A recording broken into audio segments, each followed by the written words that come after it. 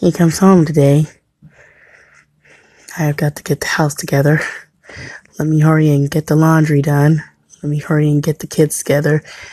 Mop. Gotta get the food on the stove. Dang it. He'll be here soon. Okay, let me hurry up and get this phone call from my sister. I can't talk now. He'll be here soon. He just pulled into the driveway. No, I can't talk right now. I gotta go. I have your dinner. It's hot. You don't want to eat right now? Okay. It's fine. What? I don't know about your clothes. What do you mean? What's going on? What happened? I don't understand. Where are you going? Where are you going? Can't we just talk about this? I mean, you just got home. It's really kind of frustrating. You just got home. No, I'm not a nag. You just got home from a truck trip. Really? That's what it is? Are you freaking serious? What? Oh my God, stop! You said you didn't do that again.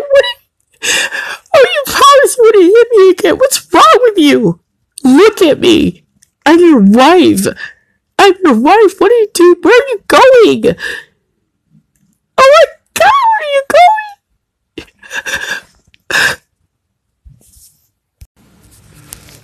going? Some of my days were like that. Sometimes they were peaceful. And you know what they say. There's always peace and calm before the storm. And when the storm gets to raging, a lot of people go down. And a lot of people, meaning me. So, I hope you will take a listen and hear and learn and be informed that domestic violence hurts anyone. Does not care your race, your gender, your class, your social status, your education, your religious background, your spiritual background, your relationship with God Almighty. It does not care. All it wants to do is harm. And if it can, ultimately end an individual's life. So listen and let's get some more information to help ourselves to be knowledgeable about domestic violence. God bless.